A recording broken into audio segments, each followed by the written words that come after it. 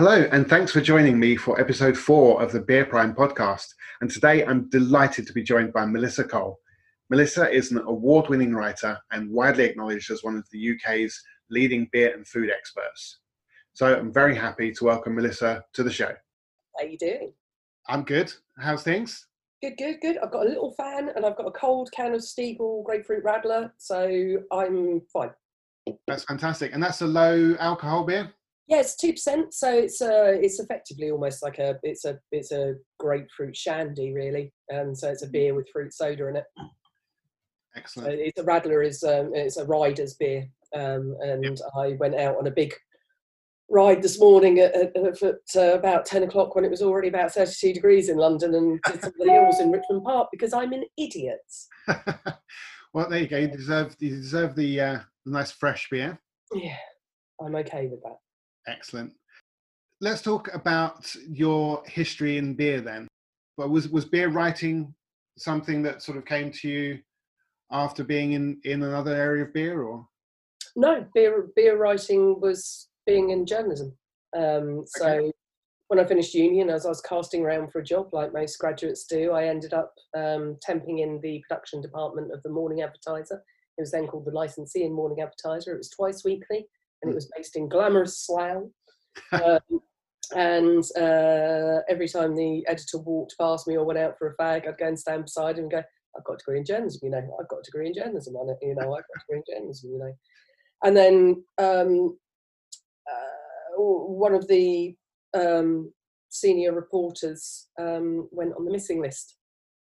And I don't know whether this is true or not to this day, but I was told that basically, so he went to cover a licensed victualers. This is a story I was told, again, it might be apocryphal, but he went to cover a licensed victualers event in Wales and never came back. And his wife was understandably distraught. I think they had either one or two small children. And eventually he was found holed up with a stripper. Oh, okay. How I got my job. So yeah. The rest is history. The rest is history. It's never been dull. No, it doesn't sound it. Looking around at the books that I could find online, looks like Let Me Tell You About Beer was your first book? Yes, it was. Yeah, that was 8 or 9 years ago now. Okay. Yeah. And then I didn't find that a particularly happy experience. I'm very proud of the book, but it really put me off for ages.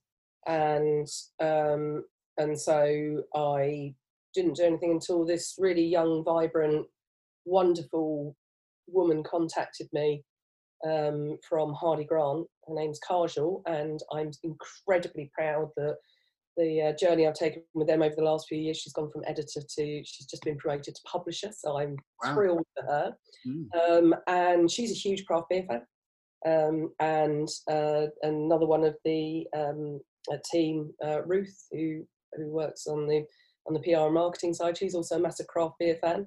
And we've even converted another one, Emma, as well. And I'm working with a group of fantastically talented, brilliant, passionate young women who want to make beer books look as beautiful as hopefully they look a lot prettier than my writing is, I'll be honest with you, but you know, they look attractive, and they look attractive across the board. There's no attempt to genderize them, or they're just great, strong design. And they aren't your typical brown beer book. Which is my forever pain about Let Me Tell You About Beer, is it's bloody brown. Oh, and one of the glasses is slightly dirty on the cover. Oh dear. I know. My moment of getting my advanced copy, I burst into tears. I was so excited and overwhelmed. It's my first book, and it had been such a stressful process, and I developed dreadful insomnia for the first time in my life, and all sorts, which hasn't always entirely buggered off, to be honest with you. And then I suddenly realised that one of the glasses was slightly dirty. It was like, oh. I mean, that sort of only lasted for a few minutes, but it was just like, oh. Yeah. I mean, people give other people a load of rubbish about that even on Twitter. I'm That's why I take drinking from cans on these things. From cans, actually, yeah, probably best. Yeah, up there for thinking, down there for done. Yeah. No, my Twitter and my Instagram, most things that I put on there are the sort of daily beers that I'm drinking. Not every day. I'm not an alcoholic, but well, borderline. But I usually put that, and sometimes I've grabbed the glass from the shelf and poured the beer before I've actually really checked that it was perfectly clean. Yeah. And then you see a little bit of bubble sticking to the side, and you think, oh crikey, people are going to come. But I've been told a little thing about that. I can't remember where it was. It may even been on Twitter, that if you tap certainly if you've got like a kind of glass here, if you tap the stem on the table a few times, it does shift them. Yeah, it does. Yeah. So there's a little trick. Yeah. But so I've got the little cup of craft beer here. Oh, thank you. And so obviously going with a drawn cover, you're avoiding the dirty glass. Exactly. Yes. That's good. That's a good tactic. I do love that. And I'm not saying this just because you're here, but I do love this book, and I love the fact that it's not just a book of a whole load of beers that you should go and find and drink, but there's the little cocktail recipes using beer, the food recipes in amongst them here and there. So it's a whole load more than just a reference book of beer. In fact, actually what I've done is 3 or 4 friends that have got into beer, as soon as they've started to get into it over the last kind of year and a half, I've bought on Amazon and sent them a copy of that. So my royalties check, thank you. So no, it's good because I like how it is nice and compact, but it packs in a lot over the pages. And so it's a good book. I've seen The Beer Kitchen. I must admit to not having purchased a copy yet. Not required. Because one of my things about cooking with beer is I'm very much an event beer person. Mm-hmm. And so not maybe all of it, but a lot of the beer I buy is beer I want to sit down, open up, pour into a glass and really enjoy. And the thought of half of that, some of that, all of that going into a stew or something like that, I'm sure would be absolutely beautiful, but I would cry at losing half of that beer. Let's face it, they're not always perfect, are they? They're not always right. They don't always live up to your expectations. At that point, all you do is you stick them in the freezer. Yeah. Although I must say, I did steak and ale stews. Mm-hmm. I did use Broken Dream. I bet that was because and it was fantastic. It was excellent. So that's particularly good with venison. So that chocolatey flavour venison has an affinity with dark chocolate. So a lot of venison, like venison dishes, their sauce is finished with a bit dark chocolate. Yeah. It would also be great in something like a chili con carne as well. Oh, yeah, that's good. And I mean, today I made a peanut butter chocolate milkshake from myself and my son just this earlier today. Would you stick a beer in a milkshake? What kind of beer would you stick in a blender to sort of go with ice cream? And you do not stick beer in a blender. No? Carbonated. Ah, okay. It explodes. Which actually, if you turn to the cocktail at the back of Little Book of Craft Beer, which was called I called it something like the Chocolate Peat Monster or something. I can't remember now, but that was, I made about 7 iterations of that before I was happy with it. And it involves imperial stout and hard liquor and all that sort of stuff. So by the time I got to the 6th or 7th iteration of it, I was frankly a bit pissed. So I forgot about not putting the beer in the blender. Right, okay. I can definitively say to you, be less me. It makes a hell of a mess. Blend everything first, then add the beer. Add beer. Stir. Excellent. Okay, that's a good tip. Exploding blender would not be. It's a new blender for us. We only bought it during this lockdown, so. My kitchen looked like somebody had a dirty protest. And on the subject then of your books, you've got another one coming out later this year. I have indeed. Yeah, I've got the Cookbook of Lager coming out. Okay. So this is going to. Would this be similar to this book, but just all about lager? Yes. Yeah. So, but I mean, I talk about lager in the way that I've come to talk about lager over the years. Is actually lager is a process, not really a style. If you say lager to 99.9% of the population, they are going to say Carling, Foster's. They may say a craft brand. They may say Pilsner Urquell or Czech Budweiser Bud Bar. Yeah, or if they say craft, it's probably going to be like Camden Hells or Camden Hells or something like that you see on the shelves. So which are all perfectly valid and very pleasant beers. Yeah. But lager is really a process, and the more that you get people to understand that in reality it's a process, that's where we get the word lager. It comes from the German word lagen, which means to store. Once you actually get people's heads around that, then they're much more likely to investigate the wider world of lager, in my experience of doing Christ knows how many years of Christ knows how many tastings to audiences. Because you sort of demystify it a bit for them. And then they might go and look at a Schwarzbier. They might go and look at a Baltic Porter. They might go and try a Vienna.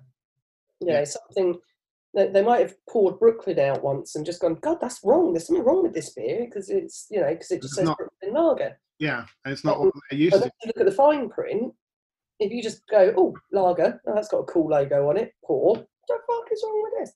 It's the wrong colour.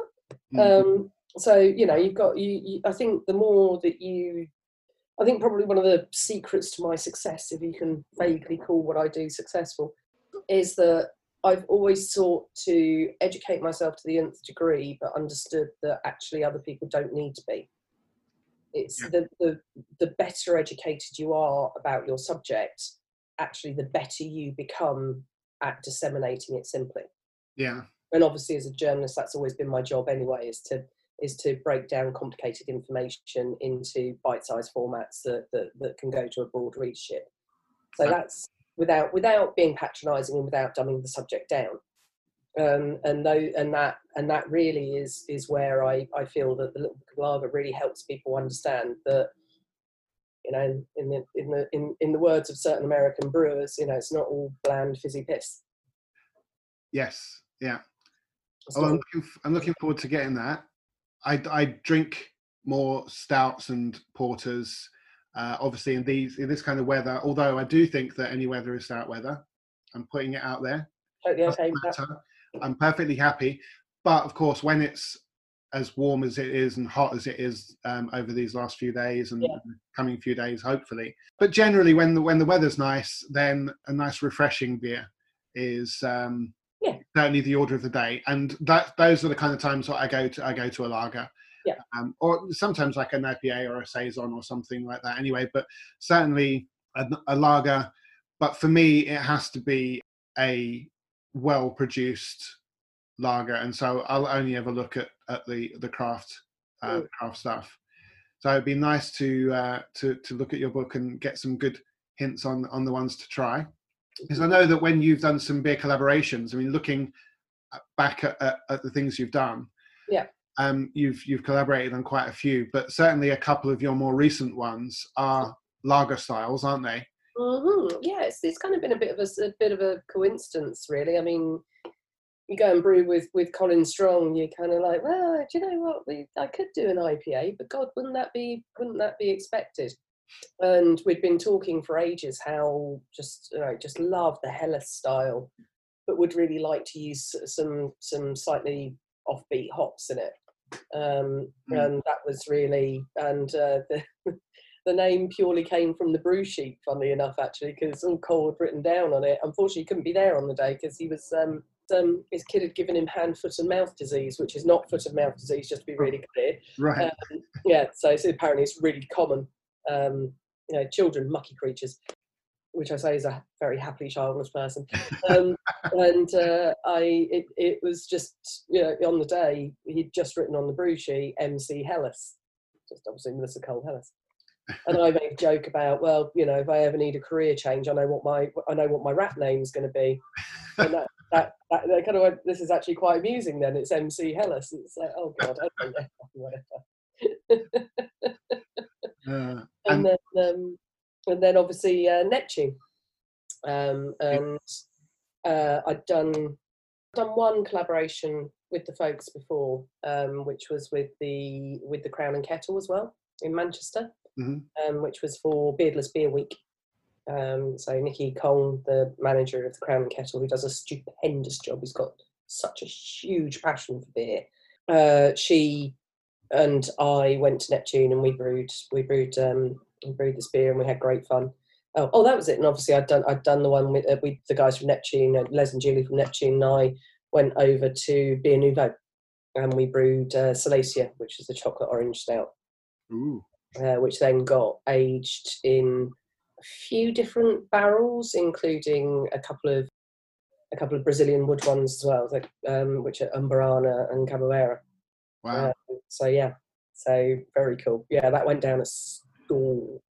A chocolate orange stout would be, because for me, in terms of eating chocolate, a chocolate orange, a dark chocolate orange, by the way, though, not a milk chocolate orange, is my idea of heaven. So a chocolate orange stout.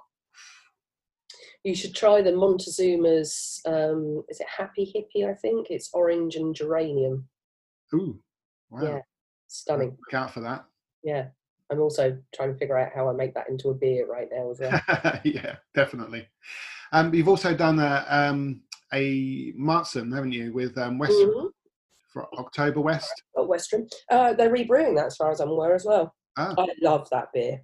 I've loved all of these beers, but that beer that's something quite special. We worked really hard on that. Robert's a serious detail guy, serious detail guy, and we worked on everything down to absolutely nailing the water profile, nailing the strike temperature, the mash temperature, the firm, everything. The lagering period was all 100% nailed down.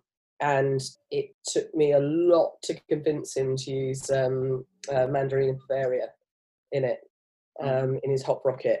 Yeah. But I got there. You got there. You got your way. And he loves it. And I have to say that actually it's a testament also to the quality of the canning that they're doing and so on and so forth. That actually I cracked one 4 weeks ago, and if anything, I'd say it's got better. It's delicious. I didn't get the chance to have it on the first run, but if they're rebrewing it, they are. As far as I'm aware, last conversation had, they are. Excellent, and they're not far from me. They're only about a 15-minute drive, so. Oh, perfect. I will be down there to pick up some for the.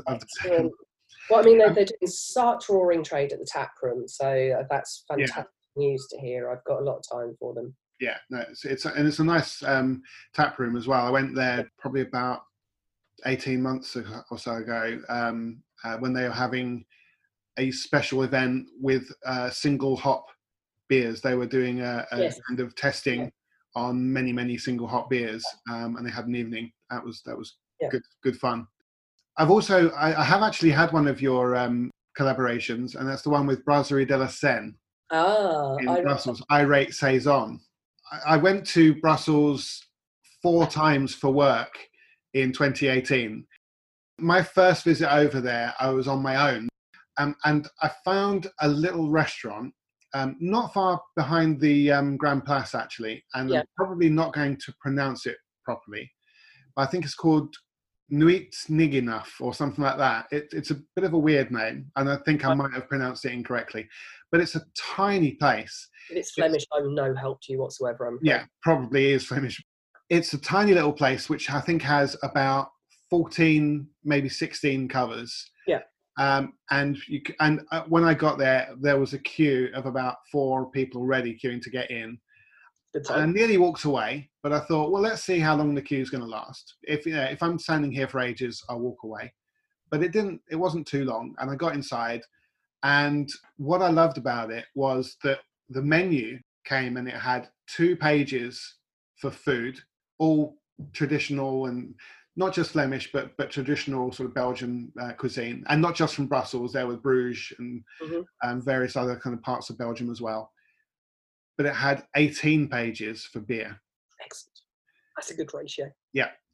2 pages for food, 18 pages for beer. So I settled on some Bruges meatballs, and I had an Irate Saison as my first beer. I did have a couple more after that, but I had the Irate Saison, and I really enjoyed the beer, but I really enjoyed the restaurant as well. And so each of the other 3 times that I've been back to Brussels, I toddled off to this lovely little restaurant that I'd found, had myself a nice little traditional Belgian dish, and a couple of beers from their amazing beer menu. Fantastic. So I've not got any plans to going back to Brussels at the moment, but that's definitely going to be a port of call. Well, I'm actually, if the Brussels Beer Challenge goes ahead at the end of October, I'm going to go out then, so I'll have to pick your brains before that. But yeah, I'm happy to send you some suggestions, definitely. Yeah, well, I mean, I know Brussels pretty well, but I think I've just missed this one, or I might know it. It's just it's one of those ones that you look at and you go, that's what he was saying. I've got you. Well be. There's certain people who are absolutely encyclopedic about this stuff. I am deeply directionally challenged. Right. Okay. I mean, I can barely find my arse with my own 2 hands most of the time. I'm so bad, so bad. So I get lost everywhere. I mean, even finding that, like, the Puncanella or Punchinella or whatever, I frequently just go, well, I need to, where's the signs for the mannequin piss? Oh, okay, right, fine. I'll follow those. I know it's right beside it. It's fine. It's full of creepy puppets, but it has the best selection of Orval I've ever seen in my life, and I want to sit down and drink Orval all afternoon. I've done on a couple of slightly ruinous occasions, but anyway. No, definitely. There's some amazing places. We also had a dinner in the Brussels Beer Project menu, and it was really good to be out in the back. The tables there, in pretty much amongst the tanks of beer, and then have the guys to sort of give a little bit of a tour, and then during the course of the meal, tasting of a few of the different beers on offer.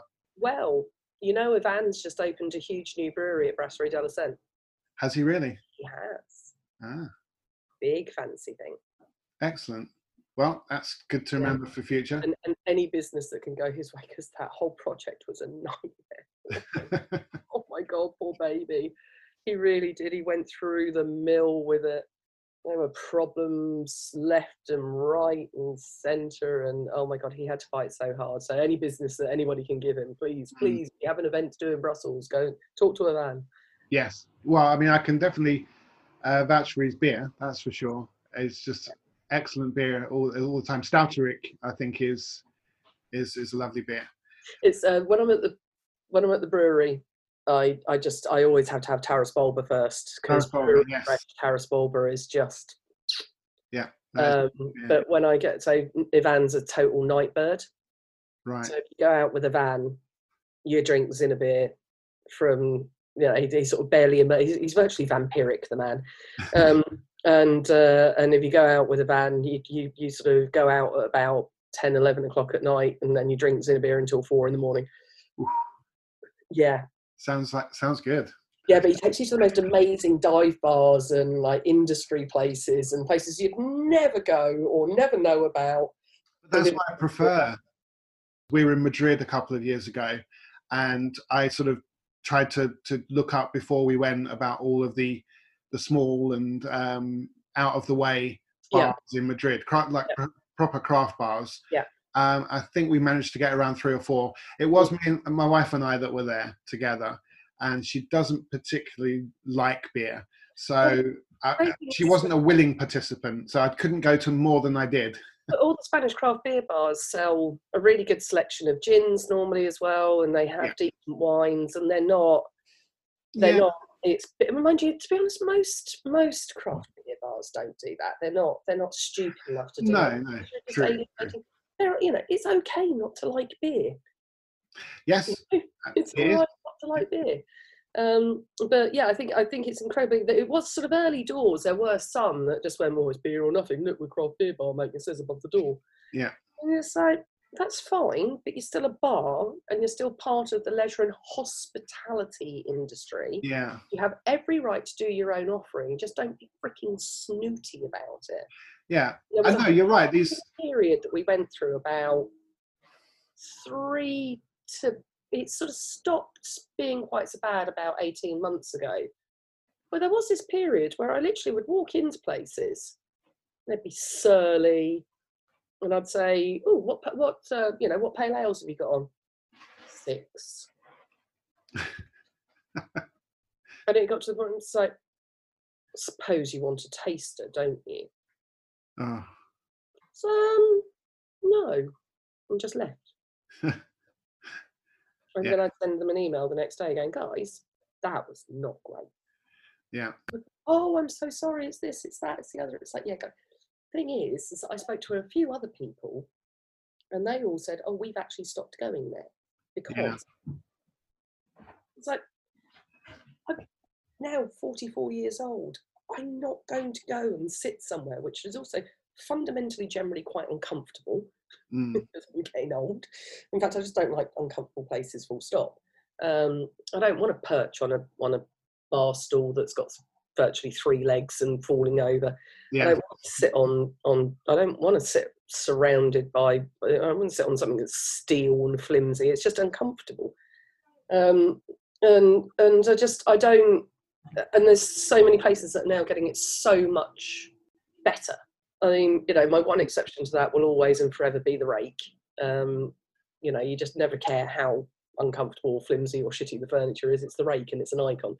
But even those guys have, they've upped their furniture game. Things are comfortable now. It's actually, there's stuff that doesn't look like it's about to fall off the wall. And and I should caveat that they are also the owners of 2 of my best friends. So, Right. Yeah, no, it's a great place. It is quite. I mean, if the weather isn't great, it's quite small, though, isn't it? Yes, it is.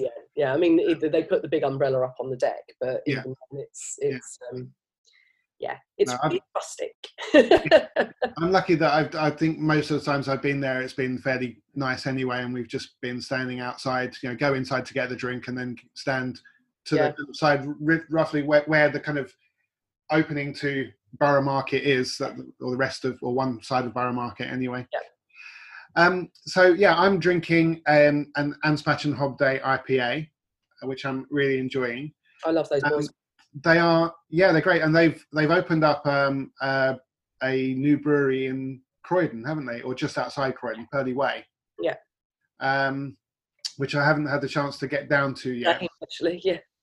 I think they've got the tap room there. Yeah. What breweries are you currently enjoying a lot of beer from?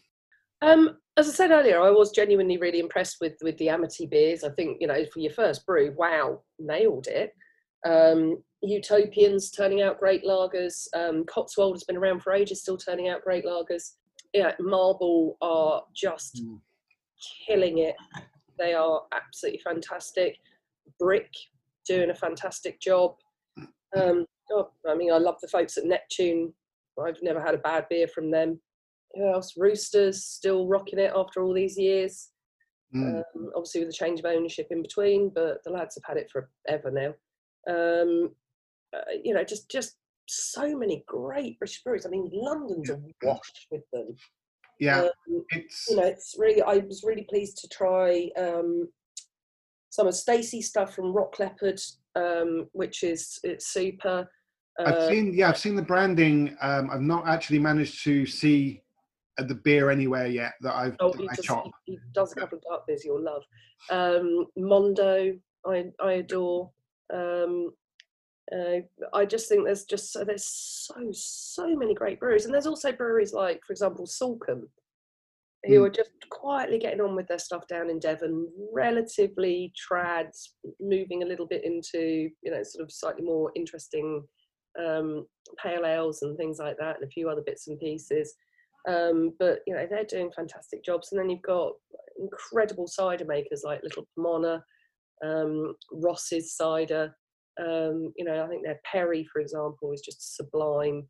The Little Pomona Cidekins, the low ABV ones. I got my hands on some of the Quince one.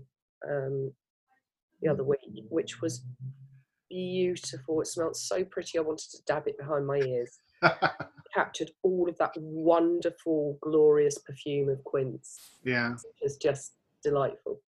Oh, fantastic. And 2.8%. And that's what I'm really excited about as well. I mean, I'm, huge caveat is I do some work with Big Drop. But I'm always super happy to have their beers in the house. Yeah. Helps with that desire on a hot day like this for, midweek drink. Yeah, I think what they're doing is absolutely fantastic. Gads are doing their 1.2% pale ale, the number 11. There's loads of really great beers. Gypsy Hills Carver, Northern Monks, Striding Edge. All those folks. I wasn't particularly impressed with the Beavertown effort, and that's not Beavertown Bash because I will happily drink Neck Oil. I think it's great beer. But I was just really disappointed in that, and Thornbridge is still absolutely killing it. So all those folks are doing a great job. So then you've got Unity. There's so many.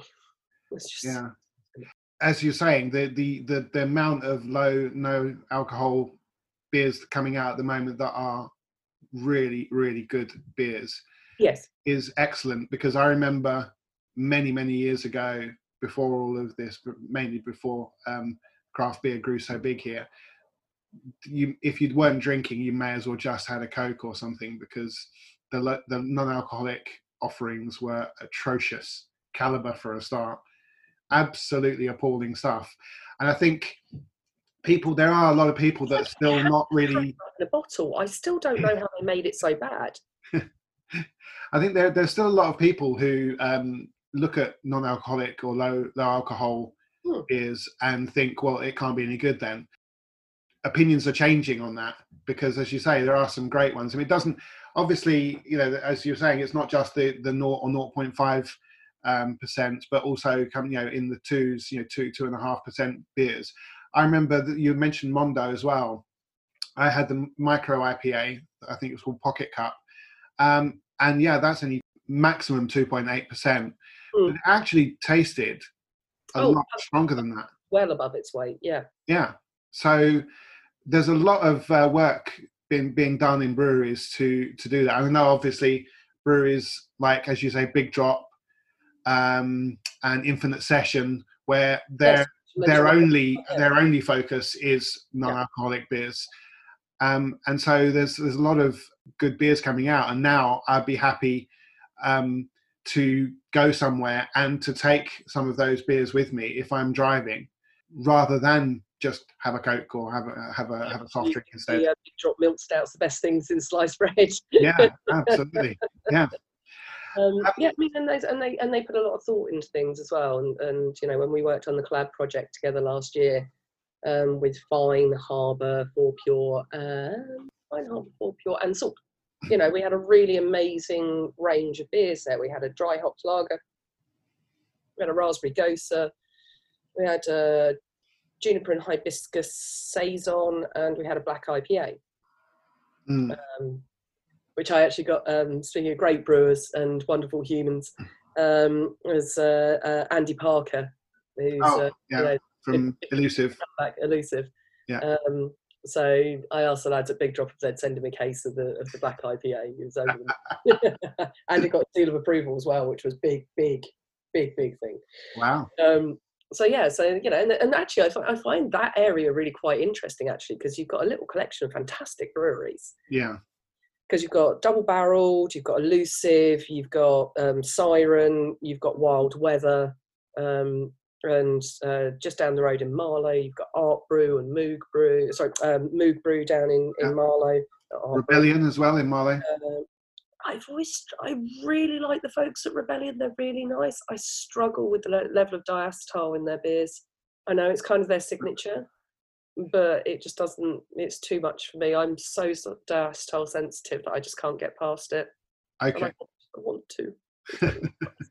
I was in Marlow a couple of weeks ago because my wife and I, for our anniversary this year, and my wife bought me a meal at the Hand and Flowers.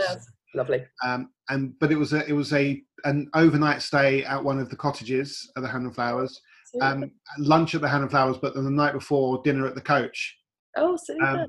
And actually, if I'm allowed to say this, I preferred the dinner at the Coach than the lunch at the Hand and Flowers. That's insane. But I think, no, the reason I think this is no putting down of the Hand and Flowers, because it was a fantastic restaurant, but because it was a fixed menu lunch, we didn't get to choose what we were having. Yeah. And I enjoyed what I had, but I probably would have chosen other things. Yeah. Whereas at the Coach, you're given the menu and you're told you can pick, because they're kind of smaller dishes. Yeah. Even then, one of them, I'd had like a burger that was even called a mini burger, far from small. But they're smaller dishes, so you get to choose 8 dishes between you. Yeah. And we chose 6 savoury, 2 sweet. Yeah. And because of that, I was eating things that I'd chosen. And I think that's probably why I preferred it to the Hand and Flowers. But yeah, I mean, the Hand and Flowers still was great. Really, really loved doing it. I definitely want to go back when I can just go back and sit down and say, right, where's the menu? What do I want? Yeah. But the beers that were in any place in Marlow were Rebellion. Well, of course, there were the mass-produced stuff as well. But the only stuff that was in any of those places were Rebellion beers. And I'd never had a Rebellion before. Yeah. So I was only going by, I had an IPA and a Golden Ale. Right, so on to my second beer. It's from Northern Monk, and it's one of their Old Flax Store project beers called OFS 006. It's essentially a Pim Sour, although they're calling it a British Summer Fruit Punch Sour. Yeah, so they're small, they're pilot plant brewery. Yes, that's right, yeah. So Old Flax Store projects. And I'm keeping my eye out for the Old Flax Store Imperial Stout that is bound to come out at some point, I'm sure. Oh, you want to get your hands on the Drygate immovable object? Oh, yes. I've seen that. I've seen it on Immovable Objects. And Unstoppable Forces. Unstoppable Forces, yeah. 10% double IPA and a 10% Imperial Stout. Yeah. That looks really interesting. The thing with Drygate is that I only tend to see, the kind of crossing the Rubicon and things like that on the shelves in supermarkets. Yeah. Don't tend to see their other stuff down south. I don't know. They've got an online shop. Yeah, true. Yeah. But one thing I found really good, I saw on Twitter that they had shared their little sheet of what's in the tank, what's conditioning, what's being brewed. And I thought that was so good. It would be excellent if every brewery did that and posted that every week, so you know what's coming up, what's happening. I just wish people would send me press releases. Yeah. I didn't think I'd let you drink a sour alone, so I've got the Campervan Mimosa. Okay, fantastic. So, which is an advice. It's raspberry and apricot Berliner.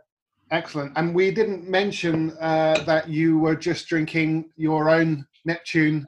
I was, yeah. Melissa Kolsch. I know, it's terrible, isn't it? This is Les's fault, by the way.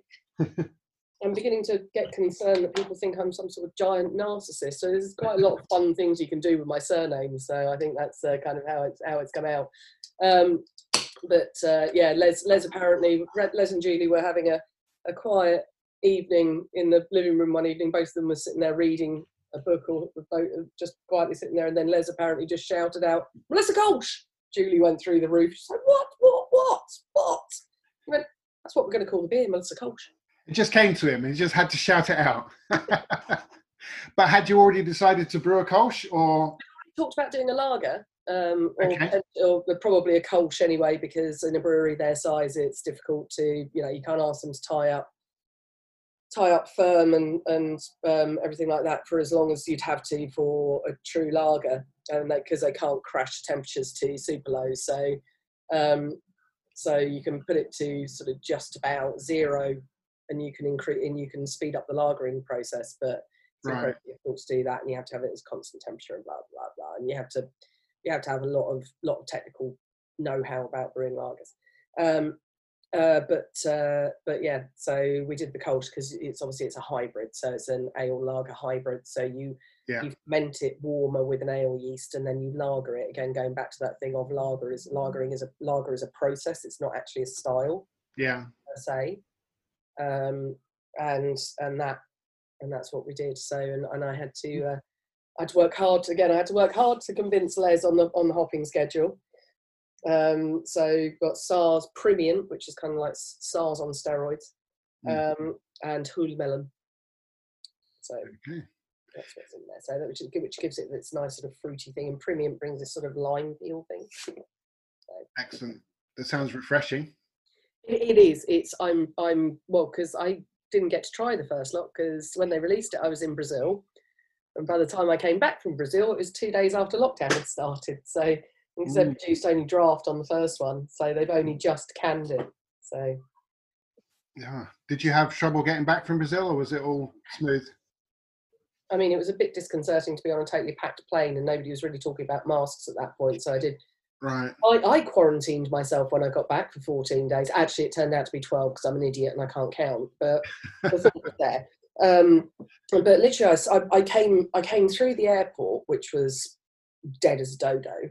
And I was expecting somebody to stop me and say, have you just got off this flight from Brazil? Have you done this? Have you done that? Are you now going into quarantine 14 days? Have you got a mask? If not, there's a paper mask for you. How are you getting home? Do not get on public transport. All the things that you just would imagine would be the really... All the things that every other country are doing. I expected at least somebody to point a thermometer, one of those gun thermometers at my head. Yeah. Jack. Shit. Yeah, it's very worrying, isn't it?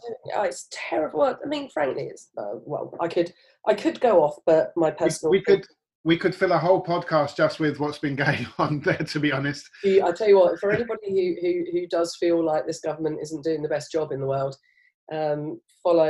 just do a search for the hashtag This Week in Tory, and there's a guy who Paul basically just goes through every single news source. And pulls everything together in one thread, and just wow. Yeah.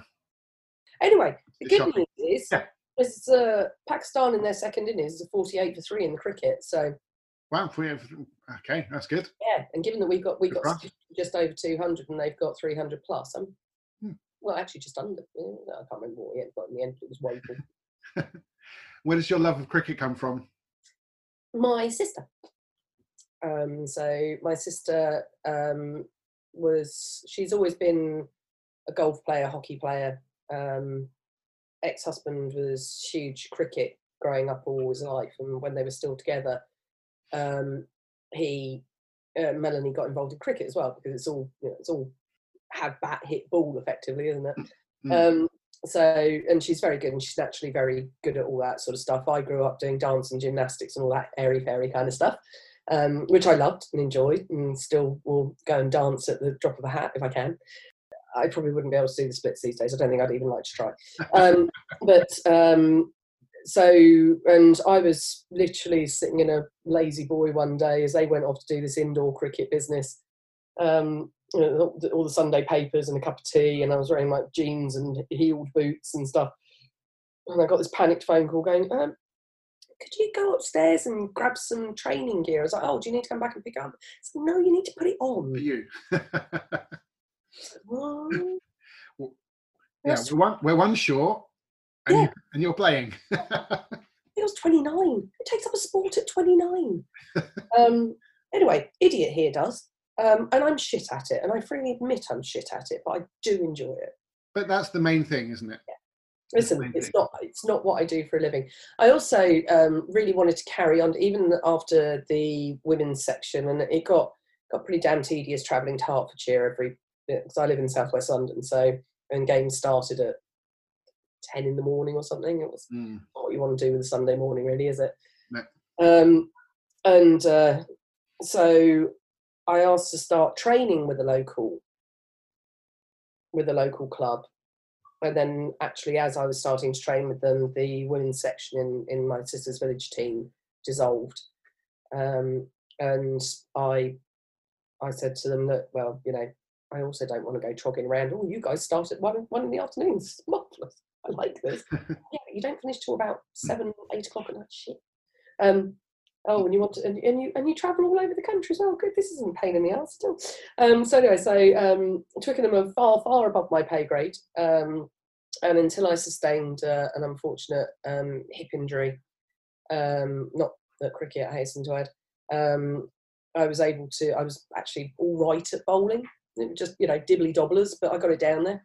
And I just really enjoyed it. Now I just kind of, I'm fairly good at not getting out. I'm not very good at getting runs, but I'm fairly handy, solid one end when you got the lower order. Better than some of the England team then. Hey, don't be knocking the Burnley Lara. I really enjoy sort of close fielding, because I am good at catching. I've got very quick reflexes, even despite my advancing years. and I've got no fear, and I'm an idiot. Yeah. So I'm willing to chuck. Yeah, those cricket balls are hard, aren't they? If they come at you very fast. Yeah, and some of the women hit them damn hard. Yeah. I mean, there's a lot of women knocking around in the teams that we play against, including in ours, that are former county players. Right. So when they hit the ball, it stays hit. Yeah. They effortlessly stroke fours. They fairly effortlessly hit sixes. Yeah. You get in the way of one of those, it's trouble. Yeah.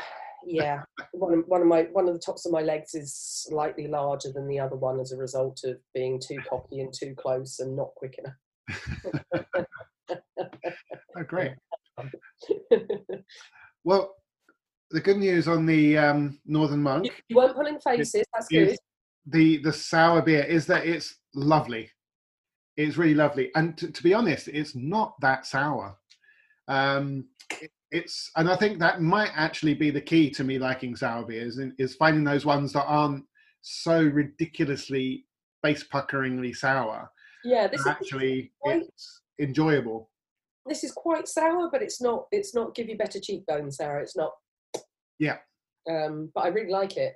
I mean, I'll be honest with them, but I don't think it.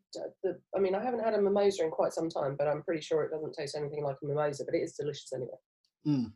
Well, on the other hand, this actually is quite similar to a Pimm's, mainly because you can really taste the cucumber and the strawberry. Yeah.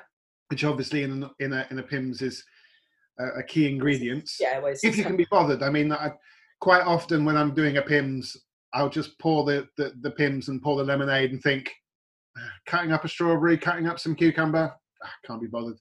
I'll just mush them. Yeah, it's just actually going through the process of getting them out, even getting them out of the fridge. I'm quite a lazy person generally, so. Yeah. I agree with you there. If you can't even be asked to get a few strawberries out of the fridge and bash them with something, then yeah. Yeah, exactly. That's why beer is so great. It's there. It's in a can. You open it. You pour it. Get can open, or in my case, in your case, just drink it straight from the can. See, there you go. You're calling me lazy. Actually, no, I call myself lazy there. Zero. I am more than enough. I've already tried this beer. I've already liked it. I've done it from the glass. I don't need to assess it professionally. I'm just drinking it. No, I guess that's the thing, isn't it? Really, that if it's being judged, then you have to make sure that it's got the optimal circumstances of tasting that beer. But if you're just enjoying it on a nice sunny evening, who cares? It's down to yourself, really, isn't it? As long as it's good, I don't give a shit. Very true. Very true. With regards to food and beer pairing, obviously your beer kitchen book, and of course, obviously in the little book of craft beer as well, there's lots of recipes and things like that.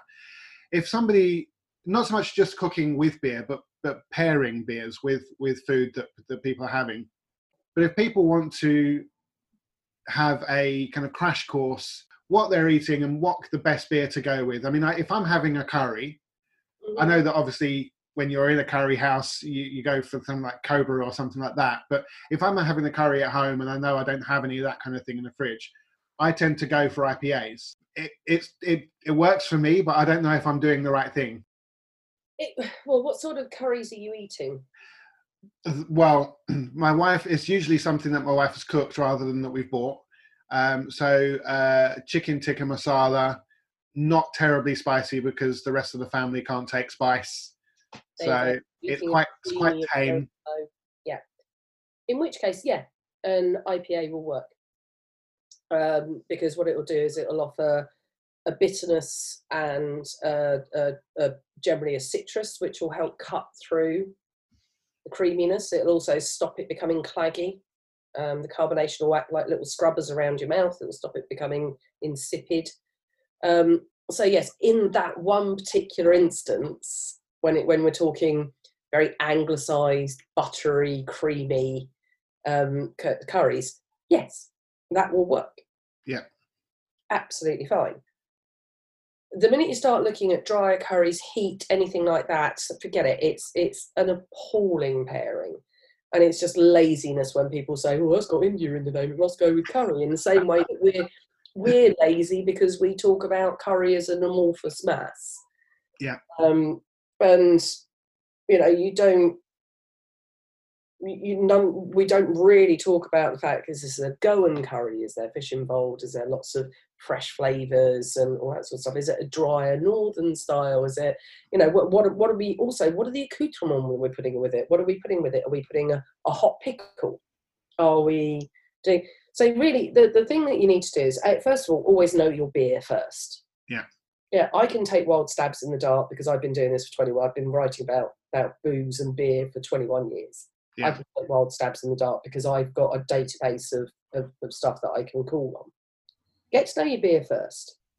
The most important note in a beer that when you're looking at beer and food pairing is absolutely 100% the bitterness, because that is the flavour that you're left with.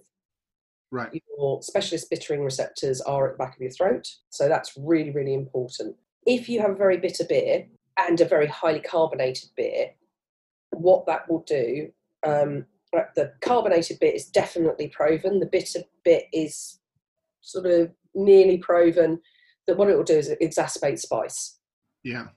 So I've done multiple things where I've tricked people, because I'm a bitch, into eating something like the Karkli Naga. Because I only see the Karkli snacks, the little lentil-based snacks. They're fantastic. Oh, but right, the Naga one. And get them to eat that, and then go, well, obviously what you need to do is have a nice cold IPA to sort that out, don't you? And people immediately go, oh God, that's cold. Ah, my God, what's happening? Why has everything got worse? And then I give them a milk stout. Right, because that's the best thing. Because that helps not only calm, obviously the lactose plays a role in that as well. Because what do you do when you have extremely hot things? You have yogurt, you have milk, you have all that sort of stuff. So the sugars help calm it down, and they help. And because it helps just smooth things away a little bit. So I mean, it also helps that fats are alcohol soluble and so on and so forth. And I tend to use a stronger beer at that point. Yeah. So your nervous system stops getting hijacked by the chili quite so heavily. That's actually what it is. It's not specifically pain. It's actually that the chili hijacks your nervous system. Oh, right. I know, it's interesting, isn't it? Mm. So it's why your whole body goes. Yeah. It's why, for example, you'll shake and you sweat and you'll sweat and you'll cry. Yeah. And you'll tremble. Possibly other things could happen. But yeah, I mean that's why, because it sort of slightly hijacks your nervous system. So anyway, so that's really know your beer, think about it in relation to your dish. So generally, is it balancing things out? Is it kind of cancelling things out, or the next step is keep it simple, stupid. If this is your start of the journey, and I'm not calling lovely people stupid, it's something that was said to me by one of my dear friends, and it's stuck with me ever since. Unsurprisingly, he was in the army, because they love an acronym. And it's just about, don't run before you can walk. If this is your first foray, try a golden ale or a very simple pale ale with, sort of otherworld pale ale, something like an Aussie pale ale in particular. With a roast chicken or a piece of fish or a simple scallop dish. Don't go for Belgian wheat beer. Such a versatile food matching beer.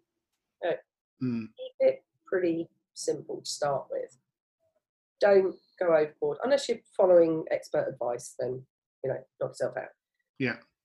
But if you want to do this journey by yourself, keep it simple, stupid. Then the 4 things that you're looking for, well, 3 primary things and one fourth one. And so you want to cut, complement, or contrast. So cut would be something like these sour beers that we've got.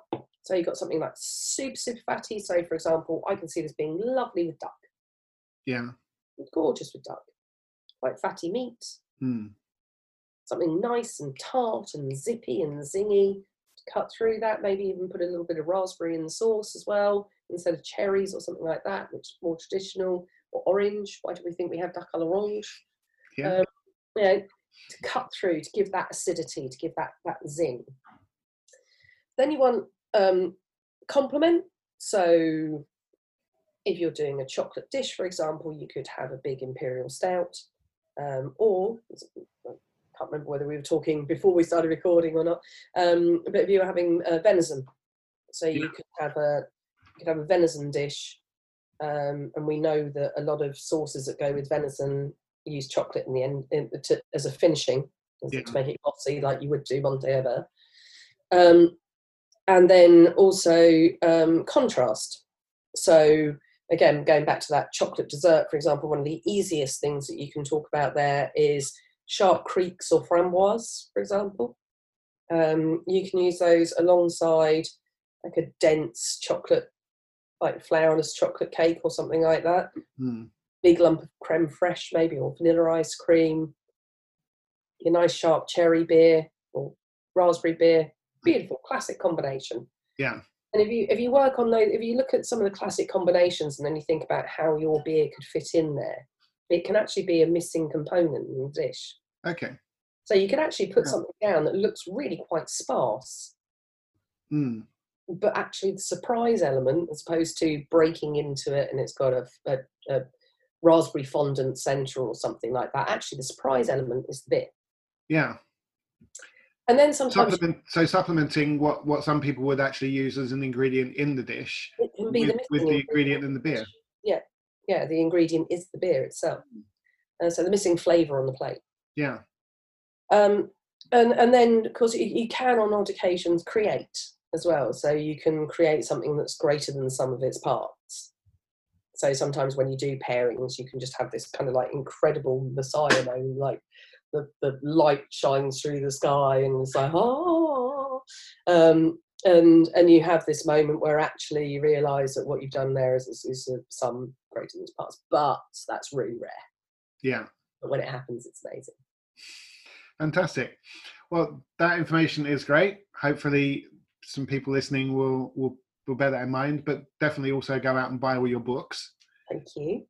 Well, Melissa, it's been fantastic talking to you. Thank you so much. I appreciate it. And I look forward to the Little Book of Lager later in the year.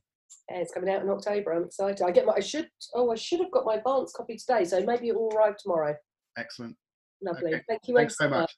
Cheers. Bye-bye. So that was excellent. I really enjoyed chatting with Melissa.